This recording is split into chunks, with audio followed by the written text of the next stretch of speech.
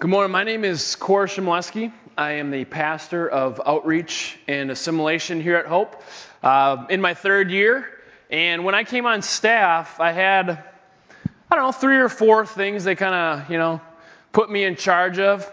But there's really, in these things, there was only one objective. There's only one objective communicated to me.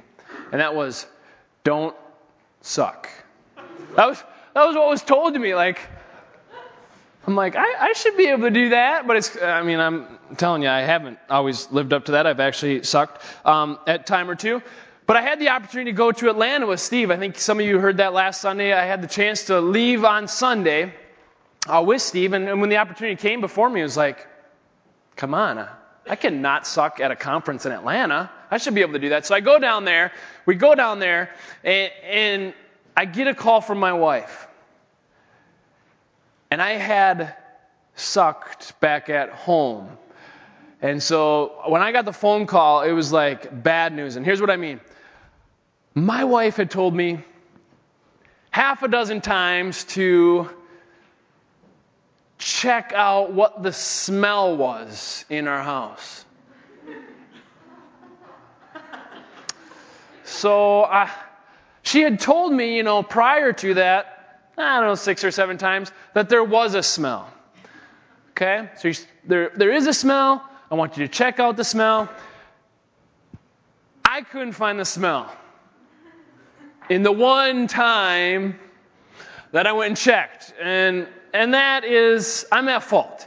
When your wife asks you 6 times to find a smell and you try one time and don't find it, try again. Okay? So I get the phone call in Atlanta. Her dad and my wife found the smell. Okay? When I got home, Sitchi's Sewer and Water told me that over time, the foundation around my sewage pipe gave way. My pipe had dropped so drastically that it was no longer acting as a sewage pipe should. It was now sort of acting as kind of a holding pool for our family's sewage. I don't know about you guys, but I want my sewage pipe to act as a sewage pipe, not a cesspool. Don't act as a pool, you're a pipe. I want you to take my sewage from here, transfer it to the curb. And the foundation had under, not like curbside, just to the bigger pipe below the street. And so it was not good. It was not good. I came home and I got pictures. This is the front of my house, and that's the guy. He's one of the helpers. He was one of the guys that dug the hole. He's actually in a good spot to be able to talk to the guy in the hole. If he didn't bend down, the guy in the hole couldn't hear him. That's how far down they went. Look at the next one. See there, he's talking to the guy down in the hole, and you see all the shovels? They dug this by hand, pulled out a jackhammer, got through the frozen stuff, got down in there. Now can we see down into the hole? So that's Tim. He's down in the hole, and I had him stand up just so we could kind of get a visual of how. Okay, he's almost 6 feet tall. The grade of the yard is still like 4 feet above his head, and they dug this hole. So there's guys literally squatting down in this hole with a 4-foot shovel, getting some dirt, standing up, getting the shovel back over their head, and throwing the dirt up out of the hole. I mean, this thing is at least 10 feet deep, and they dug this thing. And that's my basement. It wasn't just contained outside my house. It was inside my house. These guys were digging through sewage inside my basement. There's dirt/sewage there. In order to break up the concrete with their jackhammer, they provided like a nice, kind of a winter dusting of concrete, white in my whole basement. So everything's covered. And now there's the anticlimactic end. Last picture. A sewage pipe. I didn't get anything better than what I had. It's just like replacement. It's just like if I go and spend a amount of money on a car, I get a new car. Sewage pipe, I mean, for that kind of money, my dad had a phrase. He said, for that kind of money, that pipe should dance. I mean, I got to get something better than just sewage, but we are so thankful to have that back. So I've had that as one part of my week and preparing for this message as another part of the week, and somehow they're going to just come together like that. So just together, and hopefully we can learn from both. But that will come in importance. The foundation, the pipe giving way, the stench, all of it coming together. Okay, we are in the middle of a series. It's called Who Do You Say That I Am? Meeting Jesus Christ Through His Signs and Ministry. It's a study on the book of John. Okay, John was a follower of Christ. He was one of the 12 disciples of Christ. He was to be a witness. He was to watch and see what Jesus did. Okay, so that one day he could then go tell other people what Jesus did. To be a witness for Him, to give testimony, to share, hey, this is what Jesus did. And He does that for you and I. And we get to read His gospel account. We get to read His account of how He followed Jesus and what happened. And what just happened prior to this, something incredible, okay? Something that you had to be there almost to believe it. It's almost unbelievable. Jesus Christ just raised a guy from the dead. Okay, you must be aware of this because there's no that's a big deal. That's incredible. That should shock you. Lazarus should get like a spot in the Guinness Book of World Records, shouldn't he? I mean, here's his name, Lazarus. What'd you do? I stayed dead 4 days, and then I came back to life. And then there's like a little footnote, Lazarus, he's like in a picture smiling like, I stayed dead for 1 day longer than Jesus. You know, it's like, he's just totally like bragging. I mean, he's just like, but this is astounding stuff. This guy was dead, and Jesus Christ raised him from the dead. This is incredible. Now, prior to this, we met Jesus Christ in a number of different ways. Okay? He was teacher. He was water walker on top of the water guy, dude. He was bread of life. He was Messiah, teacher, healer. And to all these past credentials, he adds to it, I am the resurrection and the life. Okay? What does that mean? In John 11, verses 25 and 26, he tries to explain it. This is Jesus' explanation, okay? Whoever believes in me will live, even though he dies.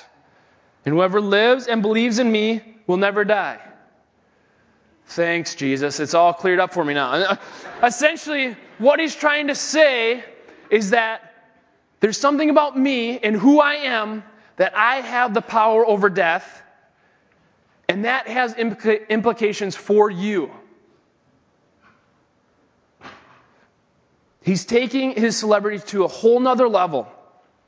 If it's true, it has incredible implications. Okay? He's not just one guy coming down, seeing a blind man and healing that one guy.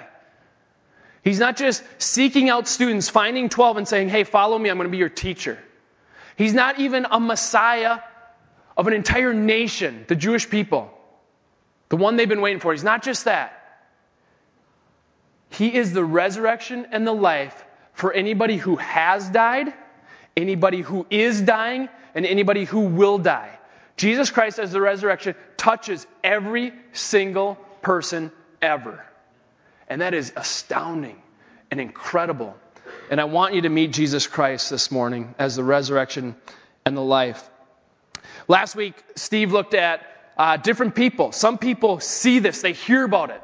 They look at Lazarus and they believe. They trust in Jesus. They say, gosh, he does have the power of death. I believe him. And Jesus is going, yeah, I said I was going to do it. I told you to watch. And all of a sudden, woof, here comes Lazarus up from the dead. It's just like, then that's all I got. I just showed I could do it. It's like, so people do. People see that and they believe. And others don't. Others don't believe. Not only that, they don't just passively disbelieve. They get religious leaders together. They call a council. And these religious leaders decide that Jesus Christ, okay, he's either rocking the boat at the very least, or at most, he's going to sink this ship. He's going to take down our whole nation. We're going to lose our authority, our influence. Our religious leadership is going to be just canceled. We're not going to have anything. And so they make a decision. John 11, verse 53, it says, so from that day on, They, the religious leaders, made plans to put him to death. Jesus comes to them as their resurrection and the life. And ironically, they say, we're going to put you to death. And this became for Jesus the start of a march towards death. He knew it. He knew it. It says in Luke 18, verses 31 and 34, he's talking to his 12 disciples. He says, see, we're going up to Jerusalem, and everything that is written about the Son of Man by the prophets will be accomplished. For he will be delivered over to the Gentiles, and will be mocked and shamefully treated and spit upon. And after flogging him, they will kill him, and on the third day he will rise. But they understood none of these things. It says also that Jesus says, I can't even walk openly. I can't even walk in the open anymore. That's how bad it's gotten. That's what kind of atmosphere has been created with all this. So this brings us to John chapter 12, verses 1 to 11, our passage for this morning. And in this passage, just like other ones, we're going to see people who believe and those who don't. We're going to see people who love Jesus Christ and those who don't. And the reality is Jesus this morning is saying, who do you say that I am?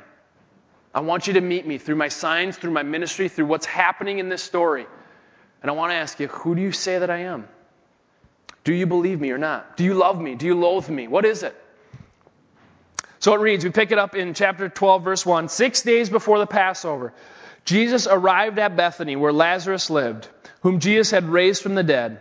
Here a dinner was given in Jesus' honor. Martha served while Lazarus was among those reclining at the table with him. Then Mary took about a pint of pure nard, an expensive perfume. She poured it on Jesus' feet and wiped his feet with her hair. And the house was filled with the fragrance of the perfume.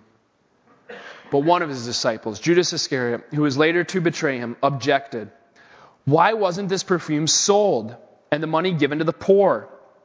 It was worth a year's wages. He did not say this because he cared about the poor, but because he was a thief.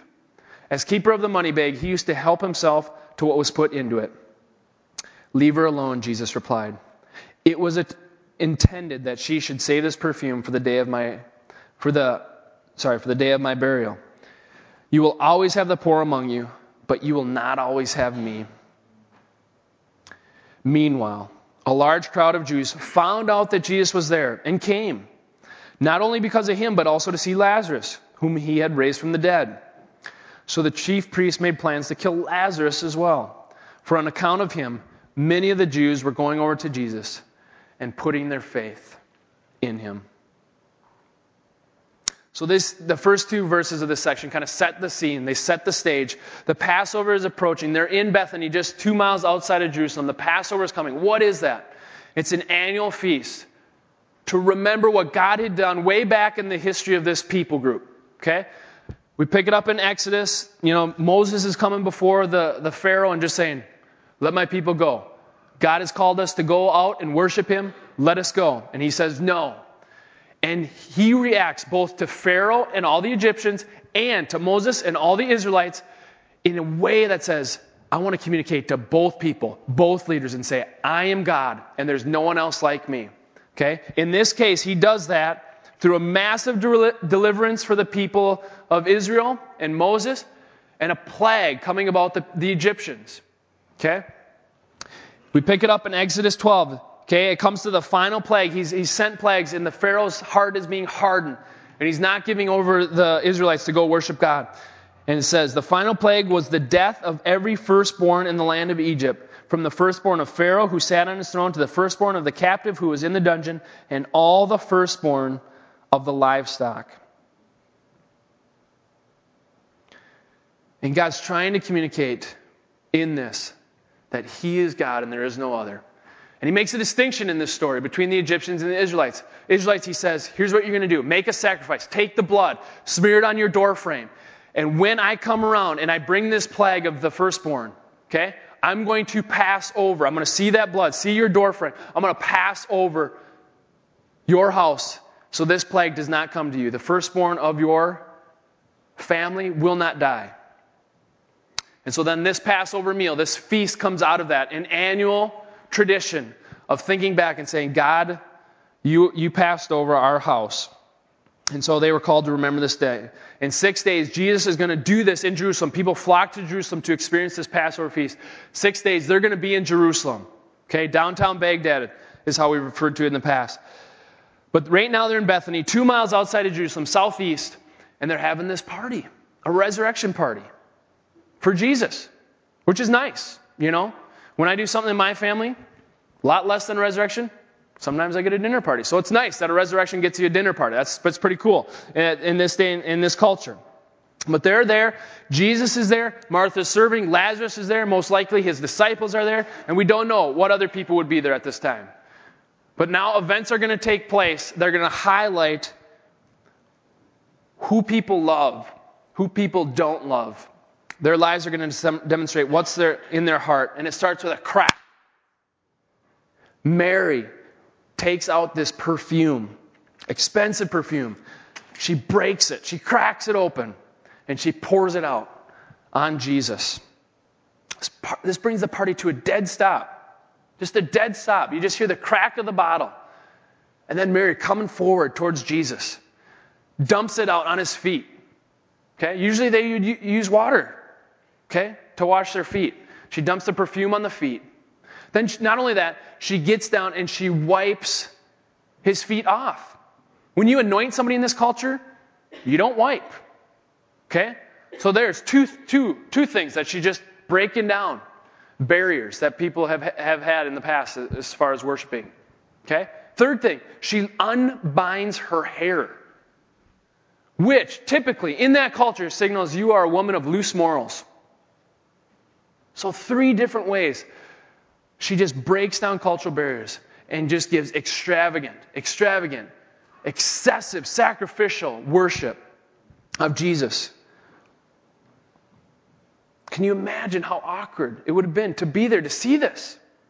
Watching this. I mean, there was a resurrection party. Now it's like a kegger or something. I mean, it's just like, this is not what I had in mind, Jesus, when I was coming to your resurrection party. And it's just like everything is turned up on end.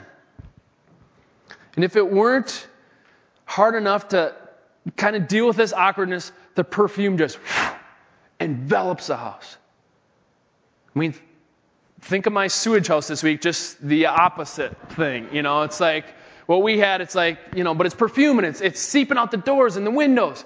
I mean, did anybody's mom ever go through like a potpourri phase? Was that only my mom? I mean, it was everywhere and it stunk. It was in every single room. It had different colors, different scents. It was everywhere. And then she had some on the stove, like simmering the whole day. I mean, what is that? And just totally took care of our house. But all of that, all of this taking place, the breaking of the bottle, the pouring it out, breaking down cultural barriers on stereotypes of what they thought it meant to worship and to anoint and to bless, to get to the point of love. I mean, don't we just all feel like we can see right into Mary's heart right now? I mean, don't you feel like that? Like there's just such a love for God that's coming forth from this action. She loves him deeply. We saw that from what Tim shared earlier as well. And here's a point I want to keep coming back to is, what is in your heart? What is in your heart? Because I would contend that what is in your heart will come out in your life. Your life will be a demonstration of what you're experiencing in your heart. It was true of Mary. Our lives, my life, your life, will become a demonstration of what is in our heart. And daily, God gives us, moment by moment, the opportunity to worship him, to love him. We have a choice in our heart. Do we want to choose him? Do we want to believe in him? Mary's life demonstrated a love for Christ. Judas, not so much. And that's where we turn right now. Verse 4. One of his disciples, Judas Iscariot, who was later to betray him, objected. Why wasn't this perfume sold and the money given to the poor? It was worth a year's wages. He did not say this because he cared about the poor, but because he was a thief. As keeper of the money bag, he used to help himself to what was put into it. At first glance, this is a great question, right? Like, can you imagine what a blessing it would have been for the poor to receive such a generous donation? I don't know what an annual year's salary would be for a worker. I don't know, put it in present day dollars. I don't know, thousands, 15, 20, I don't know. Can you imagine taking that in cash and just being like, here you go. In your service to the poor, I give you this. What a blessing that could have been. And to everybody at that table, reclining at this resurrection party, they don't get insight into Judas's heart like we do. And so it's like, that's a great question. Great question. But the reality is what we're let into, what John gives us a glimpse into is his heart. He doesn't care for the poor. He cares about himself. He doesn't have a love for Christ deep down that's bringing forth a life of love. There's selfishness. There's a hardening towards God, towards Christ. And it's coming out in his life. The extravagant worship of Mary is held in stark contrast to the actions and the life of Judas in this passage. And the reality is, if we were sitting there and we didn't have this background information, we might think, man, Judas has got it together. Let's let him head up a committee at church. And then this Mary, let's tuck her in the corner. She's kind of, It's important for us, I think it should get our attention that the people at this table don't have that same glimpse into his heart. And so I think the question for us is, what is in your heart? What is in our heart today? Man, you can deceive people. Judas can deceive people. He did deceive people. But what is going on in your heart will eventually come to light. Okay, the word that talks about what was he doing? He was pilfering. He was taking small amounts of money off top of the money bag for himself. Okay, for himself. Small amounts, but he did it habitually. He did it often and became a habit for him. It became a pattern of his life. He didn't wake up one morning excited to betray Jesus Christ.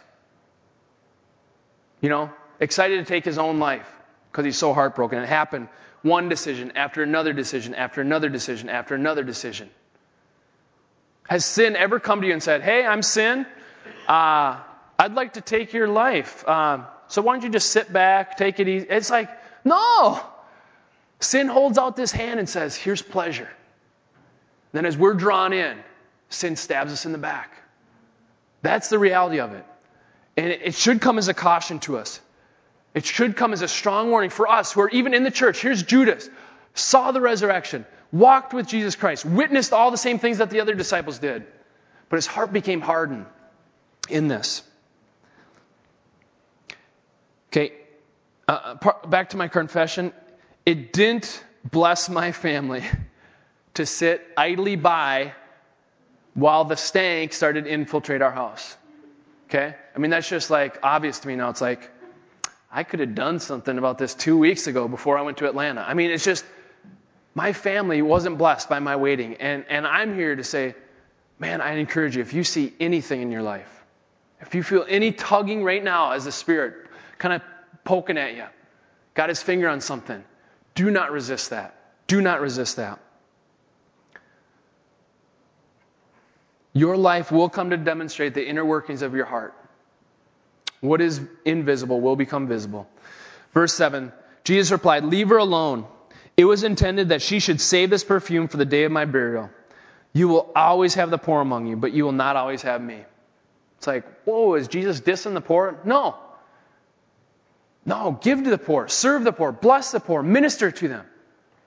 But his point is saying, there comes a time, there comes a place where it's appropriate to be extravagant in worship.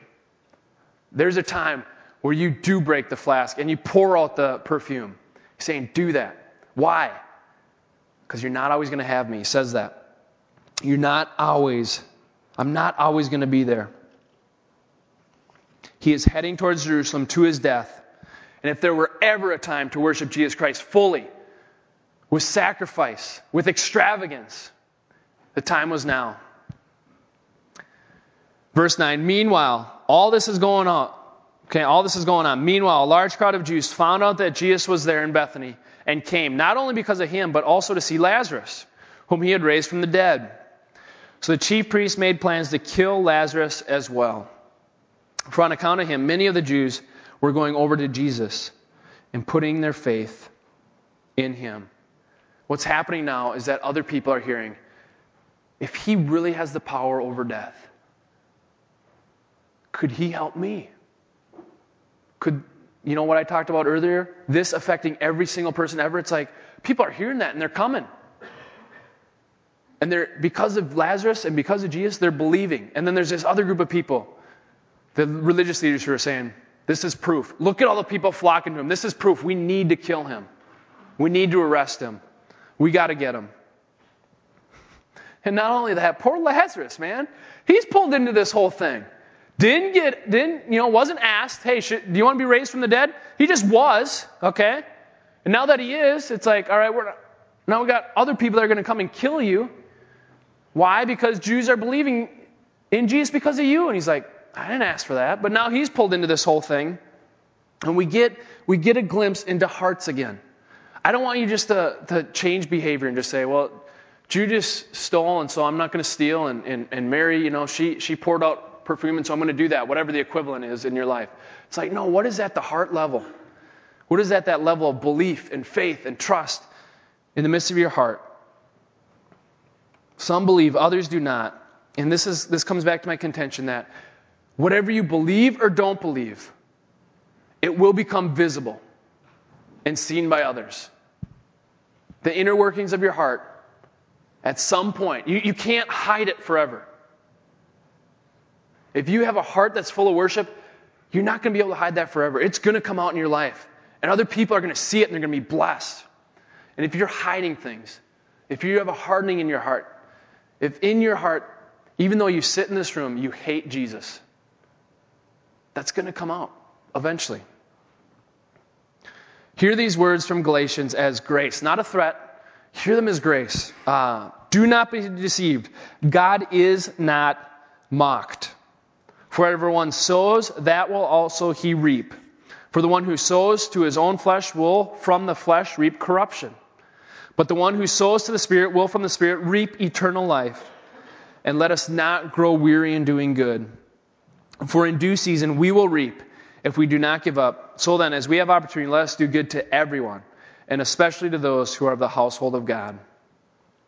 I can't in my life, okay, as this whole sewage pipe incident is happening, I cannot sow ungodliness and hatred and anger in my heart and expect to reap faith and hope and trust and joy. Just can't happen, right? I mean, would you ever talk to a farmer? Anybody have a farming background? Did you ever plant seeds that brought forth BMWs? I mean, that's what that is literally how absurd it is for me to think I can just be angry over here and then come out and be like, live a life of worship. It's like if I'm living internally Judas's life, I have no hope to live externally like Mary. I have no hope. I have no chance, no shot. I will come to demonstrate in my life what is in my heart. Listen to these, for better, for worse here. This is other instances where we see in Scripture, where for better, for worse, this is going to come. What you sow, you're going to reap. As it was with Mary and Judas, here it is, for better, like the life of Mary. In Romans 10, 8 and 9, it says, the word is near you, in your mouth and in your heart, because if you confess with your mouth that Jesus is Lord, and believe in your heart that God raised him from the dead, you will be saved. A belief in your heart bringing forth salvation. A belief in God bringing forth eternal life. In Proverbs 3, it says, let not steadfast love and faithfulness forsake you. Don't let it get out of you. Don't let it depart from you. Why? So you will find favor and good success. I got some great examples of hope people. I want to share them. There are people who have such a love for God in their lives, and it's being expressed. I mean, some of you think, I do not want to be like Mary, man. That is too feminine for me. I cannot get down on the floor. It's like, I want to give you some examples of people that are worshiping God, and it's coming out in their lives. Pure hearts, hearts that are for God. Listen to this. Last week, Steve prayed for my roommate, that I might share God's word with her. This week, we talked a lot, and I found out she doesn't believe in God. The quote from the roommate says, if there is a God, he wouldn't want people to go to hell. And then listen to the hope person. This was great to have this conversation. Please continue to pray that God will use our relationship and open her eyes. Man, I want to celebrate that. From a life, from a heart, the inner workings, there's just such a communication and intimacy with God, a love for God, and it's flowing out from her to others. Another one. We're going to Swaziland, Africa. Just to be able to say that, I'm going to Swaziland. I mean, that's just so cool. We're going to Swaziland, Africa on March 2nd through the 13th with Children's Hope Chest. Please pray as you feel led. Thank you. Can you see anybody with a hardened heart towards God going to Swaziland, Africa, just making the decision, I'm going to Africa to help children? It's like, wouldn't happen. I celebrate that. I praise God for that couple. Okay? Here's another one. In the midst of a way difficult situation at work, and I know this guy, and it's way difficult. It says this. We're bringing some issues to the union, and we will probably have to meet this week with the higher-ups, okay? Union representative, boss, executive boss, all these different people are now being brought into this. Okay? This worker in this job was just trying to confront some authority with, hey, there's difficulties with structure here. I think there's issues with safety. There's concerns that I have regarding coworkers and people and the people we're serving. And he did that in a way that was honoring time and time and time. And it's just working its way up the chain. It's just working the way up there. But he's doing it in a way that I would say, man, that guy is blameless. He's trying to do it in a way that's worshipful, honoring to God, honoring to others. Man, I celebrate that. That's worship.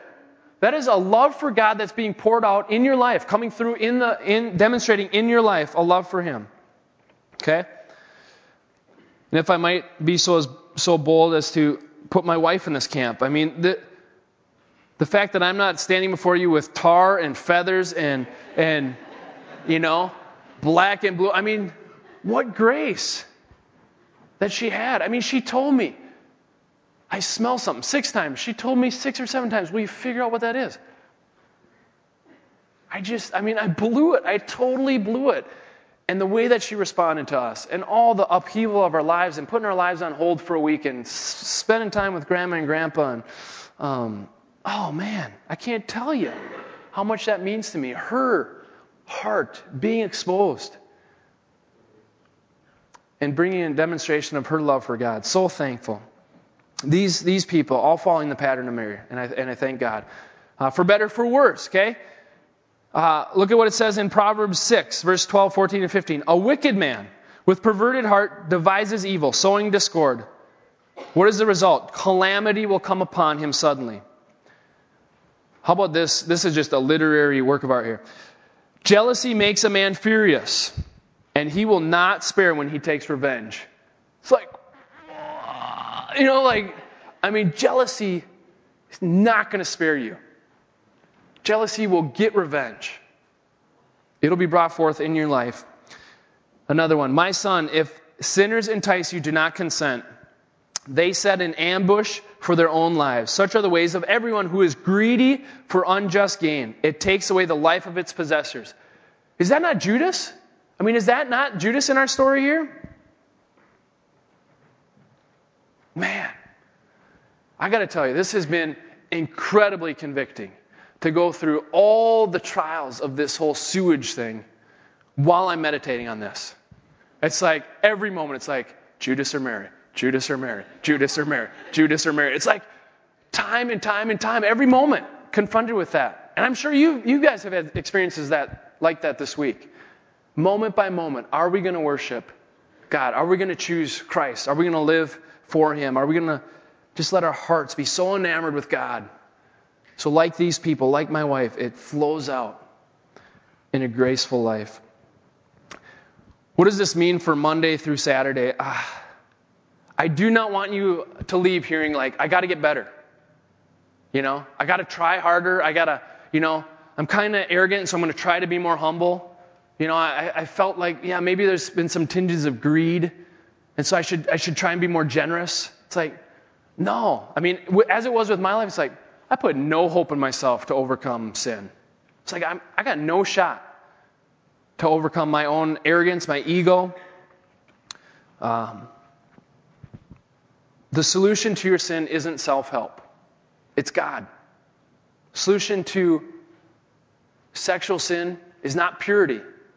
Okay, it's God. Whatever it is you're facing, the solution isn't try better, or what's the opposite of that? It's like, no, it's God. The opposite has to be God. To think any other way than I just expressed is as absurd as somebody who says, I'm going to try and beat death by living harder. She got it down here. Danielle understand. It's like, that's absurd. You can't beat death by just living harder. You're going to die. What is the solution? Find Jesus Christ. Meet Jesus Christ. Meet him through his signs and his ministry as the resurrection and the life. This morning, that is what the offer is before us. Okay?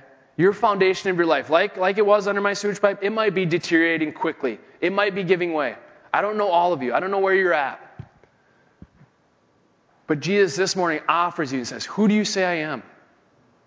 I'm telling you, I'm the resurrection and life. You can have life through me. Not only that, if you come to me, you will have life. And you remember what happened in Lazarus' life? He got the joy of experiencing life. Okay, he was dead, he experienced his life. Not only that, people come and they see him. And they, through him, believe in Jesus Christ. It's incredible. Let's pray.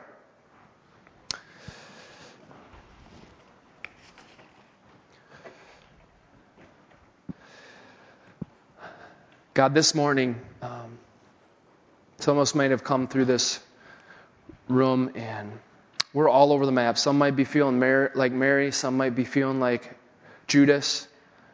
God, I'm sure all of us can at some level identify with both of them, the struggle of following you. God, I can identify with that. God, ultimately my hope isn't in me. It's in you. It's in your gospel. It's in Jesus Christ. It's in what you did for Lazarus. While he was dead, you brought forth life. God, I ask you to do that for me and every person in this room. We can't do it on our own. God, you say in Ephesians, even while we were dead, you made us alive. God, that is our hope this morning. Make us alive. In Jesus' name, amen.